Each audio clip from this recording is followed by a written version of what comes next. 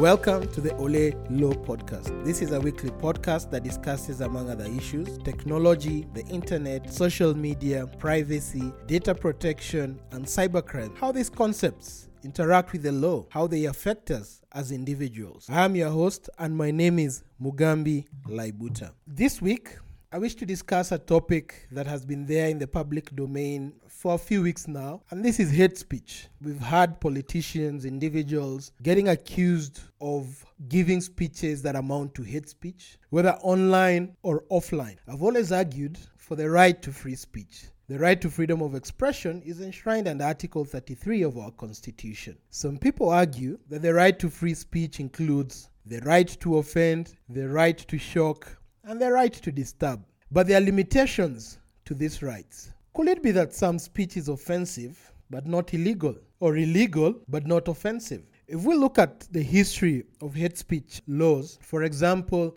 after the 1994 Rwanda genocide, Rwanda came up with genocide denial laws. After the Kofi Annan AU mediated process, one of the agendas for the long-term solutions for Kenya was cohesion and integration. This was really highlighted as a challenge that we had as a country. And it was due to these challenges that we have Article 33 of our Constitution that relates to freedom of expression and the National Cohesion and Integration Act. Article 33 of the Constitution provides that every person, each one of us has the right to freedom of expression, which includes the right to seek, receive, or impart information or ideas, freedom of artistic creativity, academic freedom, and freedom of scientific research. But there's a proviso, there's a rider to this. The right to freedom of expression does not extend to propaganda for war, incitement to violence, hate speech, or advocacy of hatred that constitutes ethnic incitement, vilification of others, or incitement to cause harm. Or if this advocacy to hatred is based on any grounds of discrimination that may be contemplated under Article 27. And when we look at Article 27, some of these grounds, it talks about equality and freedom from discrimination, which means that nobody should be directly or indirectly discriminated upon on the basis of their race, their sex, pregnancy, marital status, health status, ethnic or social origin, color, age, disability, religion, conscience, belief, culture, dress, language, or birth. But when we look at about speech and how it is regulated in Kenya, sometimes it's used against government critics. The Computer Misuse and Cybercrimes Act, which I've discussed before, that is used to limit speech, whether political or not, that carries out some form of public scrutiny. However, even under international law, international covenants, international human rights law recognizes that there are limits to freedom of expression, to free speech. The African Charter on Human and People's Rights, the ICC statute talks about outlawing incitement to genocide. We have the International Covenant on Civil and Political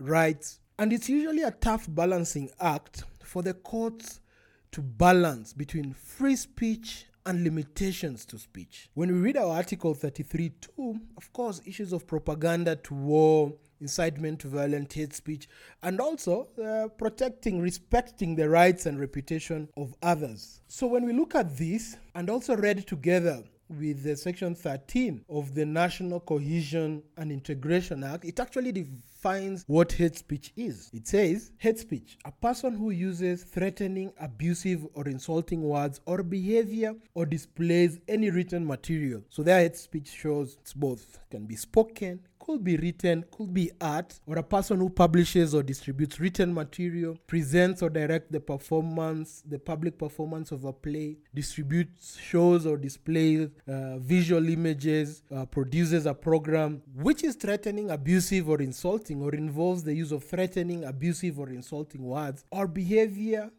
This person commits an offense if the intention is to stir up hatred. The interesting thing about Section 13, it says, if such person intends thereby to stir up ethnic hatred. This provision foresees or looks at hate speech where there is some form of intention. Or it says, or having regard to all circumstances, ethnic hatred is likely to be stirred up. Brings another angle that the intention perhaps might not be there, but there's a likelihood that ethnic hatred will be stirred up. And section 13.2 says, any person who commits an offense under this section is liable to a fine not exceeding 1 million shillings or to a term not exceeding 3 years or both. When I compare the fines, the penalties under the National Cohesion and Integration Act and the limitation of free speech under the Computer Misuse and Cybercrimes Act, the National Cohesion Act is a bit soft because the fines, the penalties under the Computer Misuse and Cybercrimes Act are quite high. And Section 13, subsection 3 says ethnic hatred means hatred against a group of persons defined by reference to color, race, nationality, including citizenship or ethnic or national origin. So this brings about, do they unjustly do away with free speech? But when we look at the origin, when I talk about the origin of this provision, the Convention Against Genocide, anything to do with insults, slurs, epithets, whether it's written, whether it's art, and there's usually an effect to this kind of speech because, as you've seen, one, it can incite people to war, it can lead to stigma, can lead to self-hatred, can lead to discrimination, can lead to oppression, can lead to violence. So the requirement is not only the intention, there's also the likelihood. But then the question, how do we measure likelihood? That it's likely that there will be war, that there's likely that this person it's most probable this person intended to stir up the emotions of a community or a group. Unfortunately, this crime has been directed at politicians. Hardly have we found individuals who've been charged with hate speech. Individuals, as I say, under the Computer Misuse and Cybercrimes Act, they are charged with publication of fake news, misinformation, or making people catch feelings, if I may call it. They say that the Computer Misuse and Cybercrimes Act is more about protecting the feelings of people either in public offices or in private sector. What we are talking about is that there are some protected characteristics, the elements of this hate speech crime. One is the content and the tone of expression, because we are dealing is the tone likely to cause some violence, to cause some hatred, to cause some discrimination? Is there likelihood of harm caused? I think I've talked about this. Is there potential for harm? When you look at how reckless speech led to violence in 2007, 2008, then we can say it just needs a spark. It just needs some speech, some information, some art, some poster. And for now we have all this community radio, we have the internet, that information goes out there like bushfire. Also, this speech should be directed against a group of people. We've seen that Article 27 talks about the various issues where we should not discriminate upon people. The issue of gender, the issue of religion, the issue of pregnancy. And then there's the possibility of harm. When we look at hate speech, is there a possibility of harm? So when we look at our history, the answer is yes. Some speech has actually led to harm. And if it has led to harm, then there's a potential of speech. It doesn't matter whether by a politician, by a private citizen, by a blogger, to cause some harm. And whether this will lead to discrimination. Many a times we've heard of xenophobic vibes, xenophobic speech in Kenya, but we never really pay attention to it. What we pay attention to is political speech when one party and the other party are fighting for political power, for these political seats. But we've really never had a politician who's been convicted, charged. Like for imprisonment. Let me talk about imprisonment. If looking at the gravity of this crime, it's there in international conventions. It's there in international statutes, the Rome Statute, African Charter. It's there within our constitution because of one of the few provisions that have a very strong proviso within our constitutional text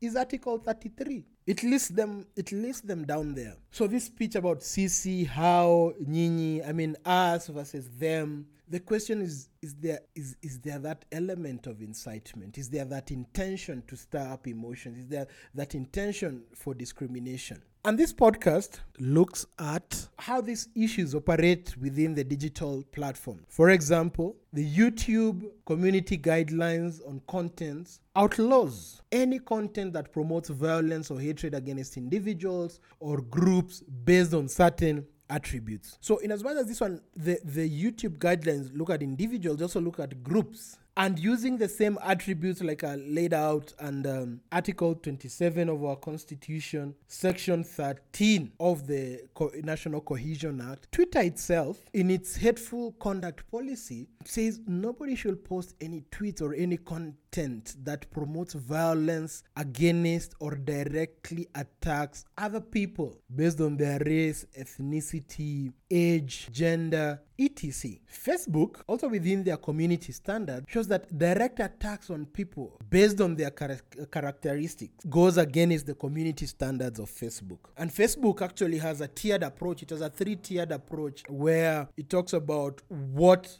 amounts to extreme content, what is not so extreme. The challenge that I have in analyzing this is that there's not enough moderation of Kenyan content. I mean, as much as the politicians are charged under Section 13 of the National Cohesion Act in relation to hate speech, there's not much moderation happening within these digital platforms because the utterances by these individuals, whether politicians or not, are easily available on YouTube, they're easily available on Twitter, they're easily available on Facebook. Shows that there's a gap in terms of the content moderation on this. Of course, there are people, these platforms allow for people to report such kind of content for being against the community policy, but it's really not enough because also content goes viral. So once people start sharing it on WhatsApp, via email, on Twitter, on LinkedIn, on Instagram, then of course the reporting mechanism is not sufficient. We are 2 years to a general election.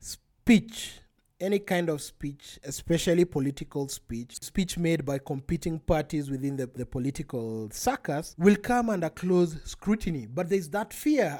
When I looked at and I discussed the elements of hate speech, the issue of the content and the tone, the issue of whether it has caused harm or the potentiality of harm being caused, then we have cause for worry. Social media, the internet makes this speech spread like bushfire. Of course, it's very hard to tell people don't engage in any form of hate speech, but that is not sufficient. We've seen people are being charged with hate speech, but in the past that has shown that has not been sufficient, where incitement, promoting.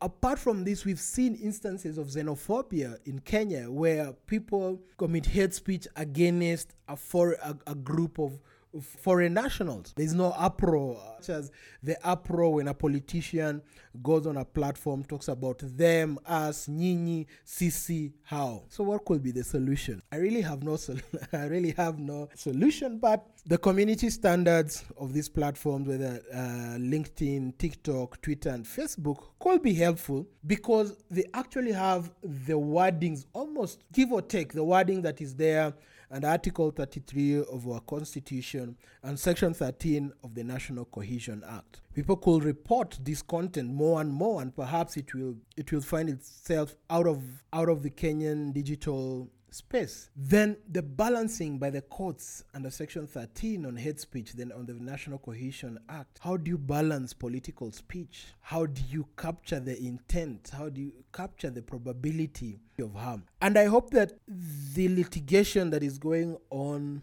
various politicians, various individuals who've been charged with hate speech could actually shed light on some of these issues, not only offline, but also online. That's it for today. Thank you for listening. I know I've raised more questions than given answers. I welcome your comments on Twitter at OLEZ, on Facebook, Ole Laibuta. My email is mugambi@laibuta.com. Until next time, thank you for listening.